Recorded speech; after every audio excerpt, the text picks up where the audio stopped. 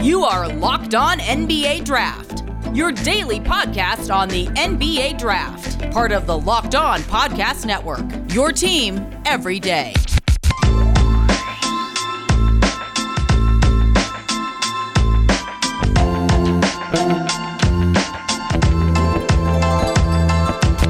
What's up? Welcome back to another episode of Locked On NBA Draft. This is for Tuesday. If you listened to yesterday's episode, Monday, regarding red flags and top prospects for 2022 with Rafael Barlow, I've got Rafael back again. He is going to be here quite a bit on Locked On NBA Draft this week. Rafael, how are you doing? I'm doing good, man. How are you? I'm doing pretty good. Appreciate it. And we'll talk on this episode about some European prospects. Rafael is probably the sharpest mind in really all draft Twitter, but especially when it comes to Europe and overseas. So figured I want to get everything right on this when talking about the European and overseas prospects. So we're going to dive into some names there, including Ousmane Dieng, Gabriel Procida, Hugo Besson, Nikola Jovic, and Yannick Nzosa. But first, this episode is brought to you by Rock Auto. Amazing selection, reliably low prices, all the parts your car will ever need. Visit rockauto.com and tell them Locked On sent you. So let's just dive straight into it. Talk to me about just the general overview of this 2022 class in the overseas and especially in Europe. What's there to like and what's some of the holes in it? I think could possibly be two guys in the top 10. And I'm saying that possibly because, it's still so early right now.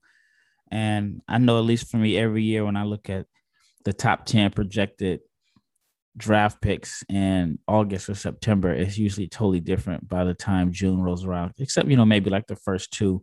But I think Yannick Nzosa has the chance to be a top 5 pick.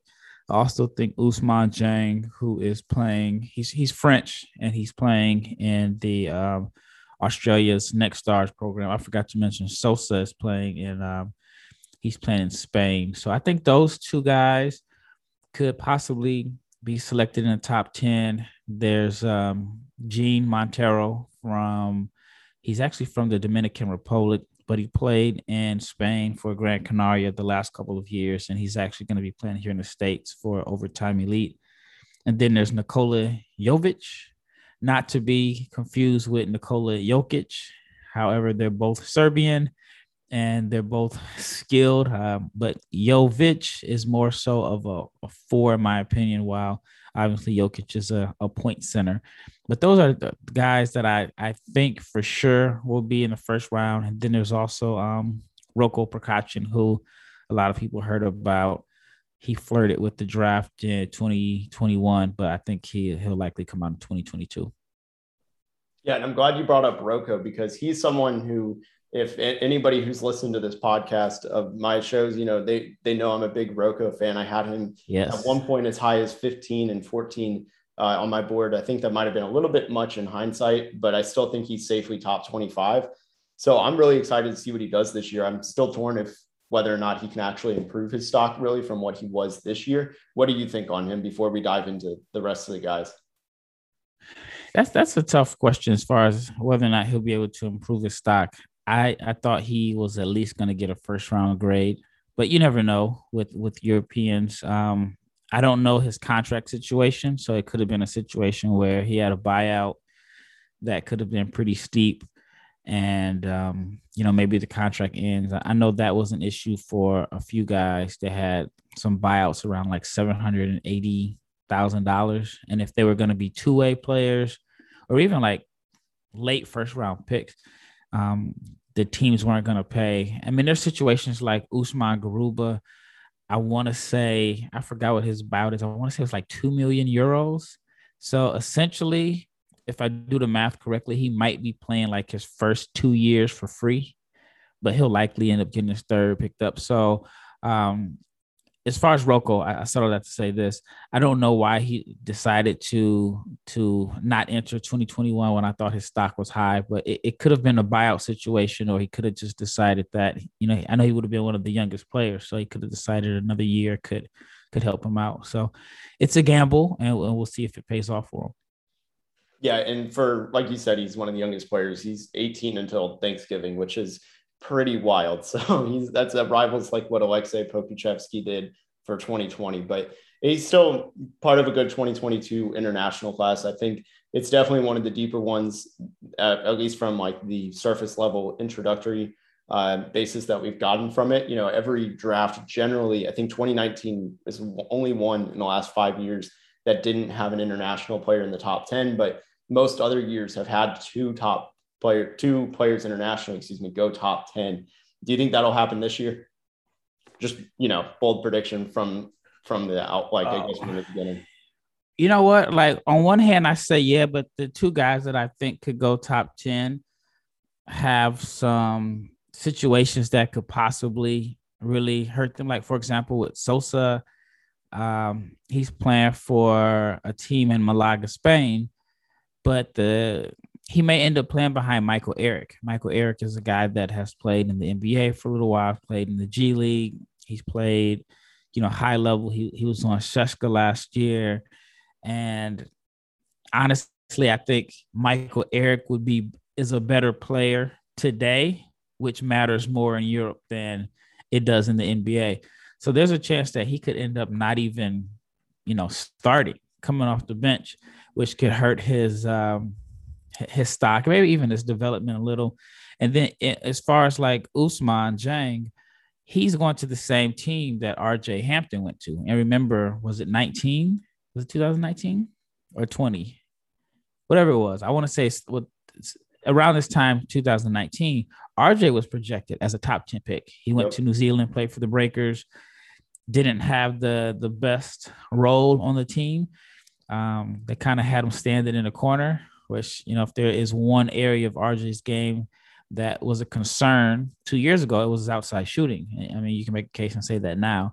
And so RJ didn't really have the season that I thought and other people projected that he would have, and it ended up hurting his stock as he ended up falling to the late first round. So hopefully the same situation doesn't happen with Dieng, but it is a possibility because he's going to the same exact team. And he's also a guy that needs the ball in his hands to be really effective. And so that's something to pay attention to throughout the season. Yeah. I mean, we should just dive right into Dieng because he is so intriguing he's listed at 6'7", but I don't know how accurate that is. I think I've seen him listed taller than that, around 6'8", 6'9". Correct me if I'm wrong on that, but being 18 years old until May, he's going to be a brand new 19 at the draft, and he's a shot creator at his size. He almost reminds me of, like, from a very, very surface level, I guess evaluation is that he almost reminds me a little bit of what Zaire Williams could be. And they have similar skill sets, being that big shot creator. What all do you like about his game, and what do you think of that very surface level comparison? I can see it. I can definitely see it.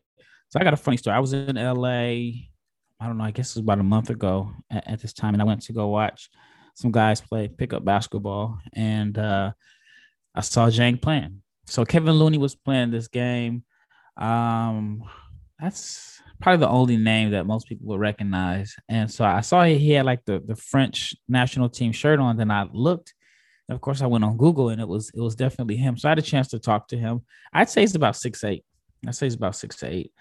I wouldn't say like his performance in his pickup game was anything special. I caught the tail end of the runs. So, guys were tired, but I heard he had been dominating all week. And, one guy mentioned that he thought that he was like a Michael Porter type. So I've seen Michael Porter Jr., I've seen Paul George comparisons. And then literally 3 days after I ran into him, I saw on Instagram and Twitter that he worked out with Paul George.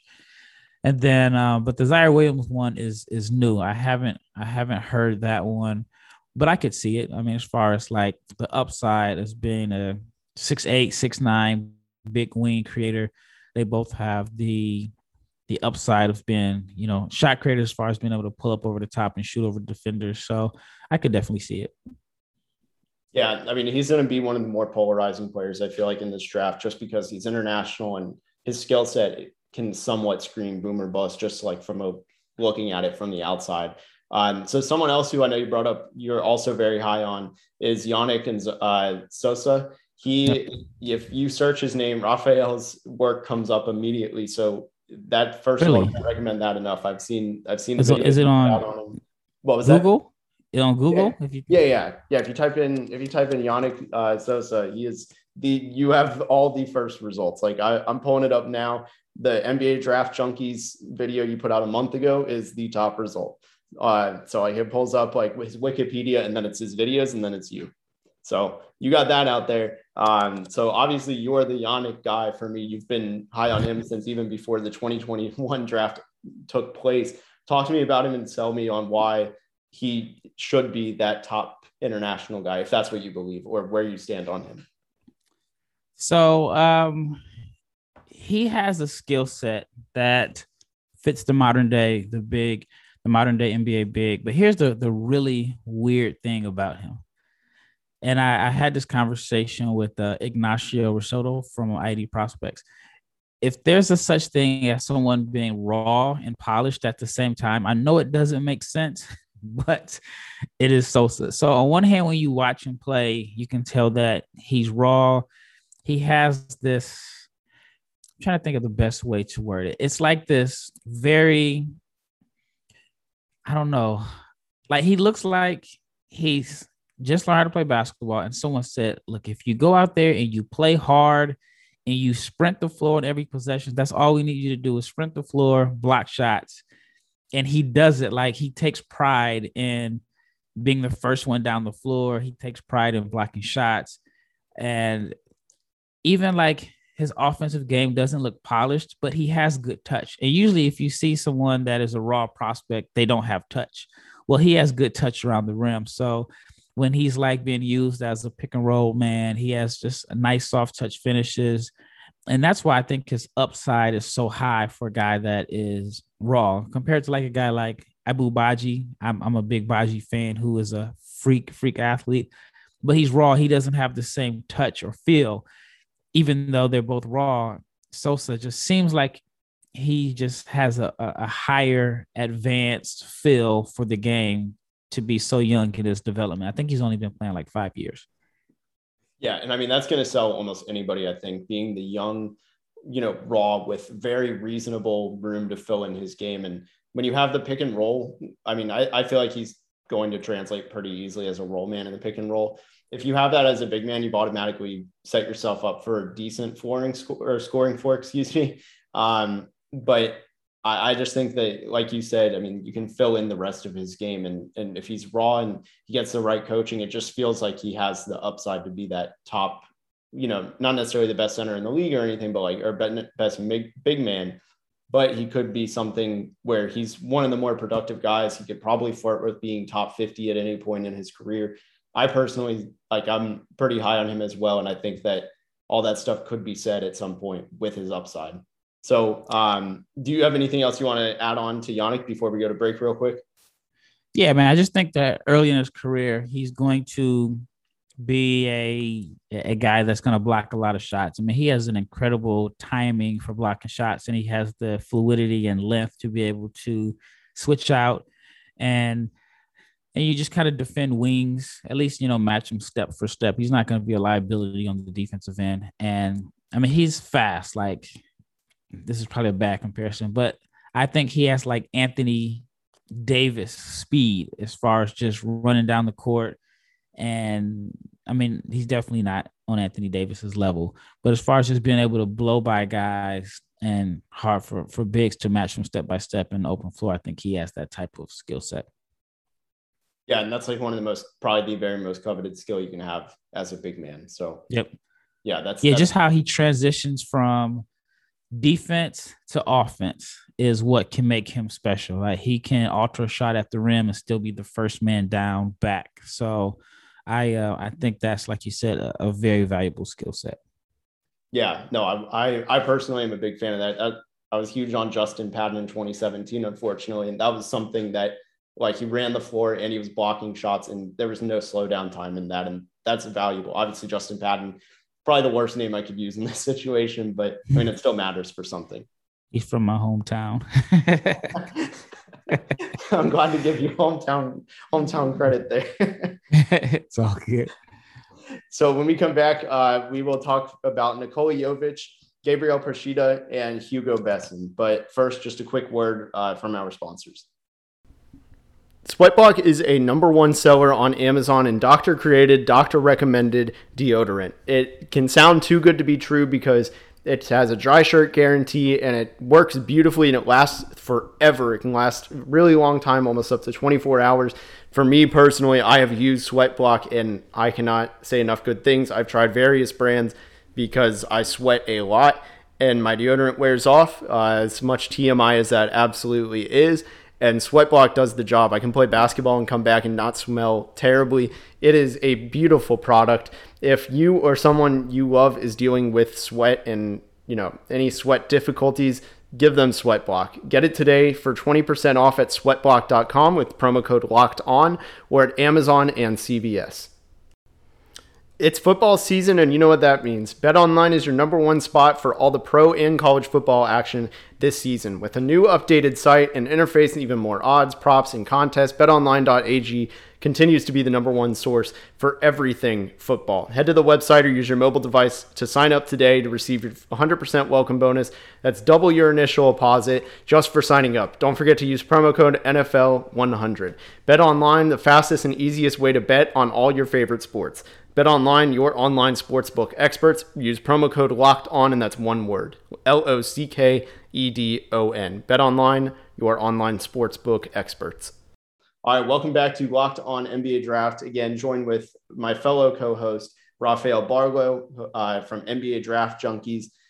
We are going to talk about Nikola Jovic, Hugo Besson, and Gabriel Procida. Let's start with Nikola Jovic, the Nikola Jokic imposter. I fully expect him on draft day to just pull out those, the fake mustache and glasses, wearing like a Nuggets 15 jersey or something like that. Like he has to live up to this meme potential. But talk to me about Jovic and tell the people who haven't seen him play what there is to like and what's his room for improvements.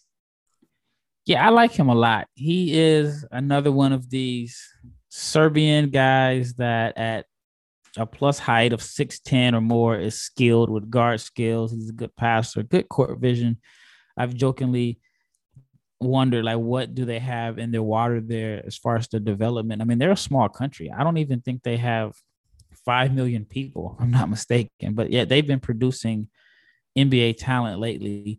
Obviously, most notably, Jokic, you got Bogdanovic, you got Pokashevsky. And this is a team or a country that in 2016 played in the gold medal game against US in the Olympics. So they have the talent there, and they don't produce these overly athletic guys, but one of the things that you can usually find from a Serbian prospect is their passing, and they're very skilled. And Jovic definitely fits the bill. Can possibly play, maybe not necessarily point forward, but he's a guy that you can put the ball in his hands and he's going to make decisions.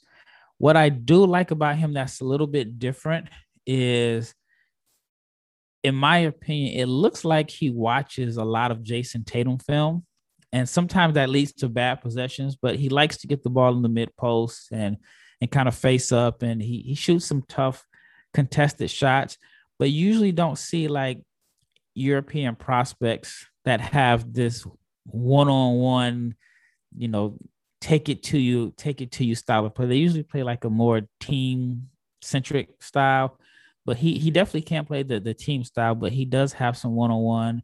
He does like to, like I said, in the mid-post. And if he gets a smaller guard on him or a smaller wing that is not as strong as he is, he's definitely looking to take advantage of that matchup. So I like him because he has the skill set, and like I say, he can play a team style, but he also has the mentality and aggression to try to score 25 points per game. So that's what I like most about him.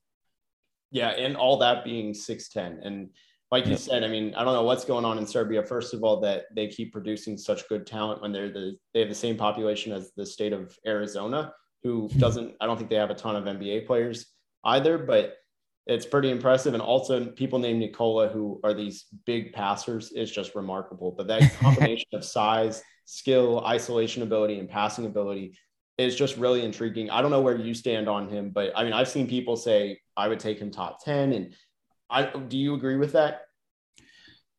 I know it's too early, but like it's early, but I like him. Extreme. I like him. I would take a flyer on him. I think that he is more, well, one of the things, I think he's a good athlete, but he's not like a great athlete. So he's kind of like a below the rim finisher.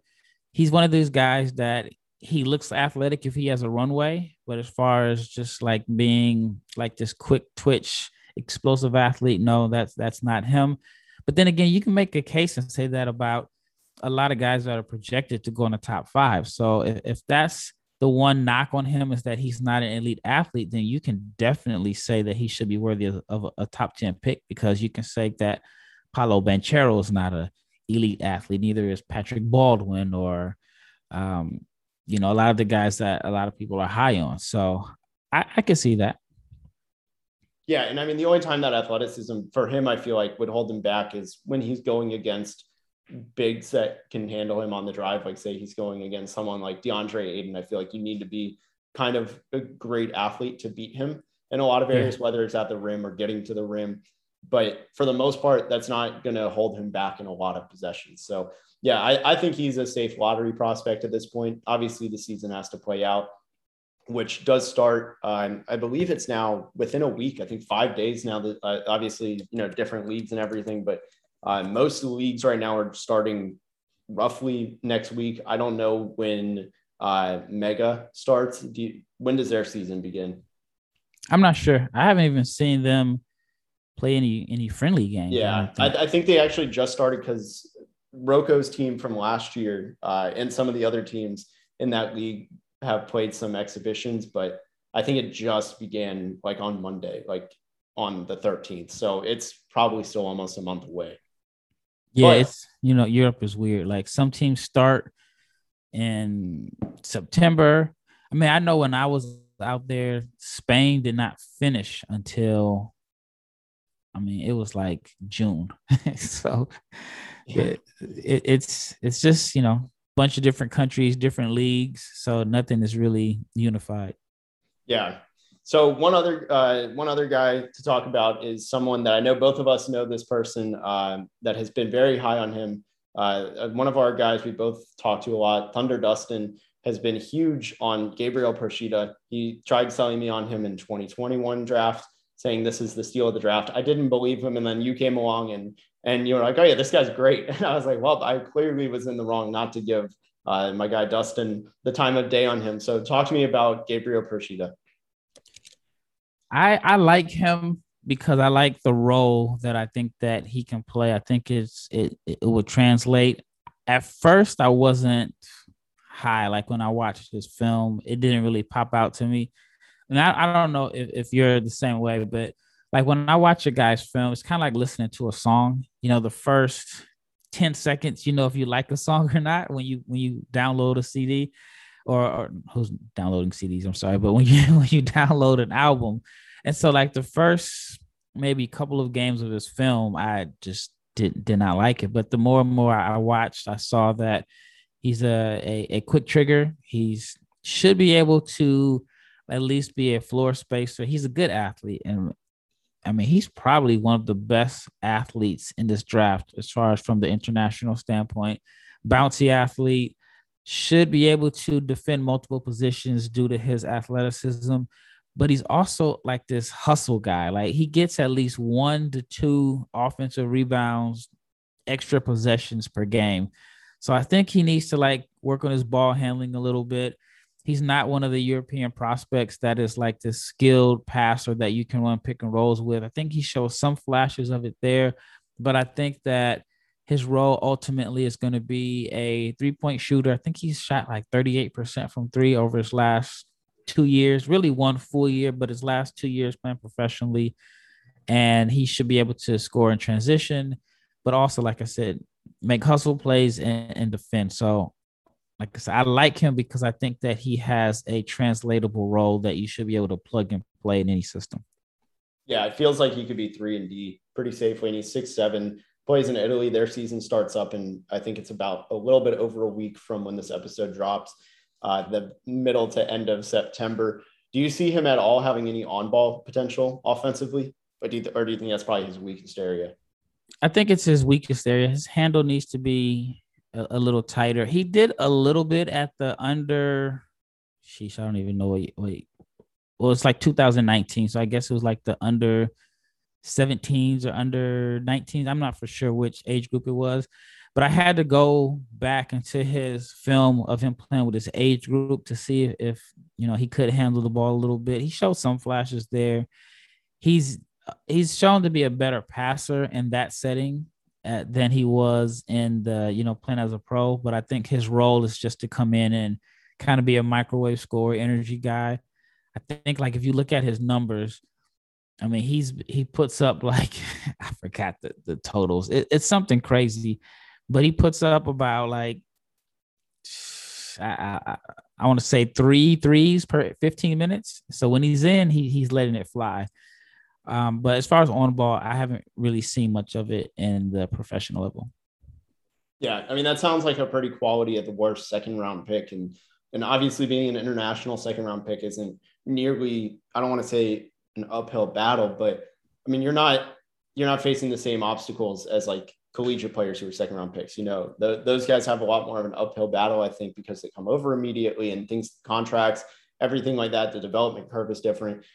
Being, if he's a second round pick with that translatable skill, which I also can see the light as a 3-and-D wing at 6'7", it's pretty, prototypical. I think he's got a spot in the league. Obviously, we'll see how he does this year in Italy. Season starts up again in 2 weeks, a week and a half. So it'll be really interesting. So last one, talk to me about. I wanted to add something real fast. Sorry. I think it's harder now for international prospects as second round picks with two-way contracts now. I think it's a little bit tougher now simply because if they have any type of buyout, then the buyout could potentially be worth more than their salary. And I think that's why this year, like maybe like the week before the deadline, you saw all these international guys pull out. So I think it's going to change. I mean, I think the two-way contract has definitely changed how teams draft prospects now. So he could be in a situation to where if he's not a first round pick and he has a buyout, then he could be stuck. Yeah, that's actually a good point. I hadn't thought about it in that light. That's actually a really good point. I mean, like Jokubaitis, for example, he played summer league, but he's under contract for, I don't know exactly what he signed for with Barcelona. But if the Knicks were to try to bring him over, the buyout is going to be like $780,000, which means he could be playing, for free if he's on a two-way deal. Because I mean, even with a two-way, I don't even think you can max out at $700,000. So that's why I think it's tougher now for European guys. At least if you're in the States and if you're drafted in the second round, you're probably going to go to camp and summer league and so on. But now it's tough. I think guys are going to end up waiting until their contracts are over, which some guys sign their contracts like 5-year contracts to like 16 or 17. So I think you're going to start seeing more international players that aren't guaranteed in the first round come over to the league at like 23 and 24. That's actually a really good point, that the two-way changes the international game. Yeah. I hadn't thought of it that way. Well, I didn't either till the whole situation with Vrins. Yeah. And, he had teams that wanted to draft him in the 30s, but he just had a crazy buyout. So nobody was willing to pay the buyout. Yeah, that whole situation was so rocky. Yep. Well, when we come back, we're going to talk about Hugo Besson and then just preview a little bit of the EuroLeague in terms of teams and everything like that. But real quick, though, just a quick word from our sponsors. Rock Auto has been serving do-it-yourselfers for over 20 years for auto parts customers. Why choose to spend 30%, 50%, or even 100% more for the same parts from a chain store or car dealership when there's Rock Auto, which has a reliably low price for every single customer and a remarkably easy to use website to find any specific part you want, from brake parts, tail lamps, motor oil, new carpet, filter, whatever you need. Your Rock Auto has it for your car. Go explore their easy-to-use website to find the solution to your auto parts needs. Go to rockauto.com right now and see all the parts available for your car or truck. Write Locked On with 2 words, LOCKED space ON, and their How Did You Hear About Us section so they know we sent you. Amazing selection, reliably low prices, all the parts your car will ever need. rockauto.com.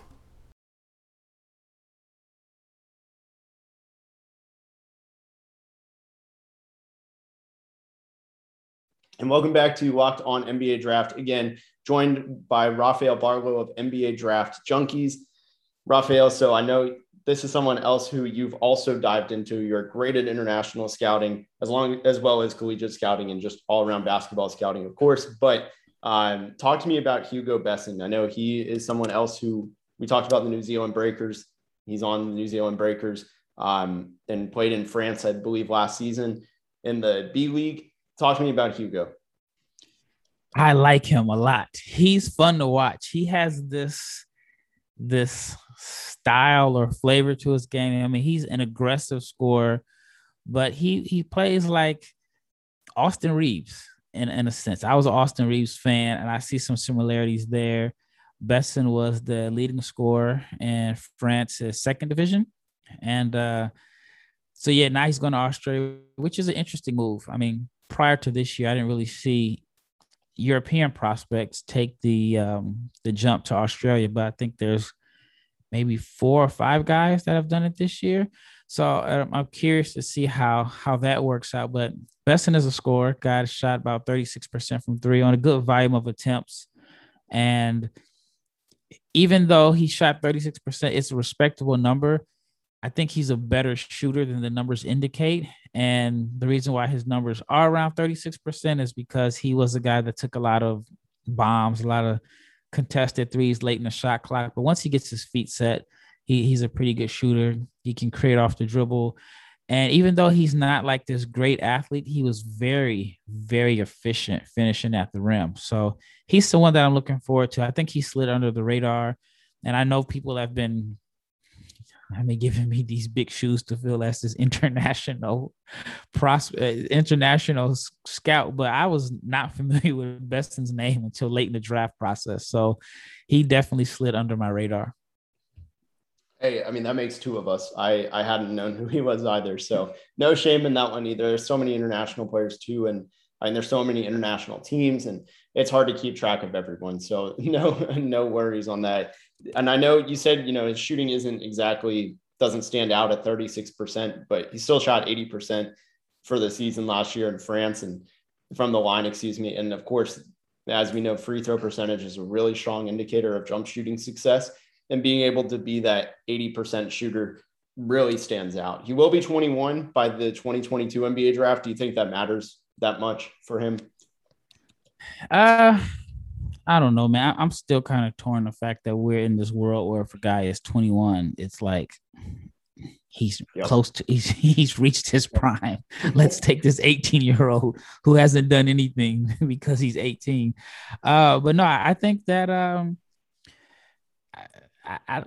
it may hurt him a little bit, but it could put him in a position to where he's not drafted, but he's able to pick a team to go to the best situation. I actually know his agent. He has the same agent as Rudy Gobert, Evan Fournier, Victor Wembanyama. So he has a strong agent that can definitely make some moves for him. So I think it could be strategic on their part what his next move is, because if he's not a first round pick, then they may just kind of try to put him in a situation where he can go pick his own team and pick the best situation for him. Yeah. And I mean, with Besson, I mean, like you said, with 21-year-olds, it's so weird to me because the difference between a 21 and 22-year-old is not that big. And I don't really think the difference between a 20 and a 22-year-old is really even that big. And when you have someone with his skill set, obviously 6'3", it's not like the most desirable height, but kind of the same thing where it's like, if you're not like 6'5" or something as a guard, you're seen as small, which I don't know, 6'3" seems pretty standard to me. I don't know what the exact numbers are. Maybe it isn't, maybe I'm off base, but it feels like just a lot of the optics just don't favor him based on narratives and where they are. So I'm interested to see what happens with him. Do you have a prediction of what draft range he has for this year if he comes out in 2022? Oh, no, not right now. He's someone that I could actually see going to Australia and putting up big numbers. But, you know, in today's NBA, sometimes a guy that puts up big scoring numbers, sometimes it's like frowned against, especially if teams don't think that the player will play the same type role in the NBA. So, I mean, that's why you see like 3-and-D guys getting drafted higher than guys that are like pure scorers. And so for Besson, he's a guy that definitely needs the ball in his hands. I think he can be like a combo, but I see him as like a microwave scorer. Maybe not like Cam Thomas level, but if Cam Thomas can, find that role late in the first round, then I think Besson may be able to. But then again, we're talking about the age difference here. Cam, if he stays in college until he's 21, then he's probably like a second round pick, Yeah. I mean, this whole year, first of all, Cam Thomas, also everything that came with him, like barely made the first round. And I think this year had a record number of players that were either freshmen or under 20, something like that, chosen in the draft. And it feels like every year we say that. So it's just so weird that it's an uphill battle. But yeah, I mean, his skill set, like you said, I mean, that Austin Reeves, that kind of shot creator and the scorer and the volume and electricity and that scoring, like that stands out. And if a team like the Nets, who needs that, every year the title contenders need to add someone like that. It's always going to be one of the same, 5 title contenders need to add a volume scorer off the bench. That's where Besson makes sense. And he's also probably not going to be, depending on what the buyout and everything is, there's some ways where he could be a cheap option one way or another. So I like him. I agree 100%. Yeah. So one thing to close this out. So the Spanish ACB is the one that they start first in Europe, as far as I'm concerned. They start this upcoming Saturday, September 18th. Who, I guess, if you've looked at it, what are some predictions you have for the season, or what are some things to watch, and who are some players to watch that we haven't talked about? Well, Real Madrid has, at least to my knowledge, 10 NBA prospects. But, a lot of them are on their junior teams. Maybe a few of them may sneak and get some minutes here and there on the senior team. So it's kind of tough to evaluate European prospects, because a guy could be too good for the second division team, but not good enough to crack the rotation on the main team. And now you're just kind of stuck trying to figure out, am I evaluating this guy based off of what he did 2 summers ago, or am I evaluating him based off of what I see in warmups with his size? I think there may be one guy that is probably seeing some minutes that is 22 eligible. He has the weirdest background ever. His name is Tristan Vuk. I can't say his last name. Anyway, he plays for Real Madrid. Tristan Vukcevic, I think. I want to say his mom is Greek, his dad is Serbian, but he was born in Italy. He has this weird situation with 4 or 5 different countries in there. But I think that he could be someone that coming out of Spain that could play some minutes in the ACB. We talked about Yannick Sosa. We talked about briefly Ibu Baji, who may or may not get minutes on Barcelona. I know he started a friendly game a few days ago. There's a Khalifa Diop or Khalifa Diop. He is a guy that is projected to be drafted in this draft. He's flirted with the last couple of years. He's playing for Gran Canaria. Spain is just loaded with international prospects. Loaded with NBA draft prospects. It's just a matter of, are they going to play on the senior team? So for me, I'm more interested in watching second and third division Spain, because those are where you're going to really see a lot of the prospects. And then also he's only 14 years old. I think he may have just turned 15 this week. He is playing in Spain's ACB, and his name is Basala Bagyoko. I had posted a clip of him a few weeks ago, but it's just crazy to see that he's 14 years old and he's playing in the toughest domestic league in the world outside of the NBA. Yeah, I saw that post and I thought I'd found the only 14-year-old that I had ever found as a prospect, which was from the FIBA U16s and Declan Leroux from Germany, who is like this, and he's really good. But you pointed, and I'm not even going to attempt the name because I one, don't remember it, and two, to be honest, I just don't think I can get it. But it is wild to me that a 14-year-old is like potentially a prospect, and that blows my mind. And the guy is good too. Like, he is a literal pro. He's a professional, and he is really good at it. Like, he's probably going to be a guy in 2025, I guess that makes him 24, 25. And that's absolutely wild to me. Like, that is such an unfathomable statement. I remember when I was 14, like, I didn't know anything about what I was doing in my life, anything at all. And then this kid's playing pro basketball. Right. And he's in a weird situation. I think I read how he got his opportunity. The team had some major budget issues, and they couldn't afford like high-level players. And I think it was budget issues, COVID, and a combination of injuries that allowed them or made it necessary for them to pull him up. But I don't think it was necessarily in their plans for him to come in and have to play games at 14 years old. I don't even know like the role that he'll play this year, but just the fact that he's on the team and he's getting valuable minutes, which is something that in Europe, you don't really see a lot of young guys get major minutes in the top league because, like I tell people all the time, there's no reward for losing in Europe. Only in the NBA, the worse team you are, the better your chances of getting a prospect. In Europe, if your team is bad, you can get moved down to the second division. So there's a higher incentive to win. So you usually don't see a lot of developmental minutes for young guys. So his is a unique situation, but it's something that I'll be keeping track of all year to see, like, how well he plays. If he's going to, get a chance to play 10, 15 minutes a game, does he look out of place? Because, again, he's 14 years old. And so no matter what league you're in, if you're 14 playing against grown men, you're definitely going to have some struggles. Yeah, absolutely. So one last thing before we close this out. So there are 18 teams in EuroLeague this year. Who do you think is the best team, and who's going to win it? And if you want to give like 30 seconds as to why. I know you've talked about a lot, who some of the best teams are. You've told me about some of the big changes that I had no idea about. So I'm curious for your answer on this. Man, that's tough. The thing I like about Europe that I wish we viewed it the same way in the NBA is like making it to the Final Four. It's like college. If you're a Final Four team, it's because there's a label of it. It's like you get more respect by going to the Final Four. In the NBA, they don't really, nobody cares. I mean, people do care, but, Western Conference Finals. I mean, I'm a Blazers fan. The Blazers went to the Western Conference Finals a couple years ago, and nobody cares. So for Europe, it's just predicting like the top four teams. I think, Real Madrid should be up there. I think Barcelona should be good. Milan has a good team.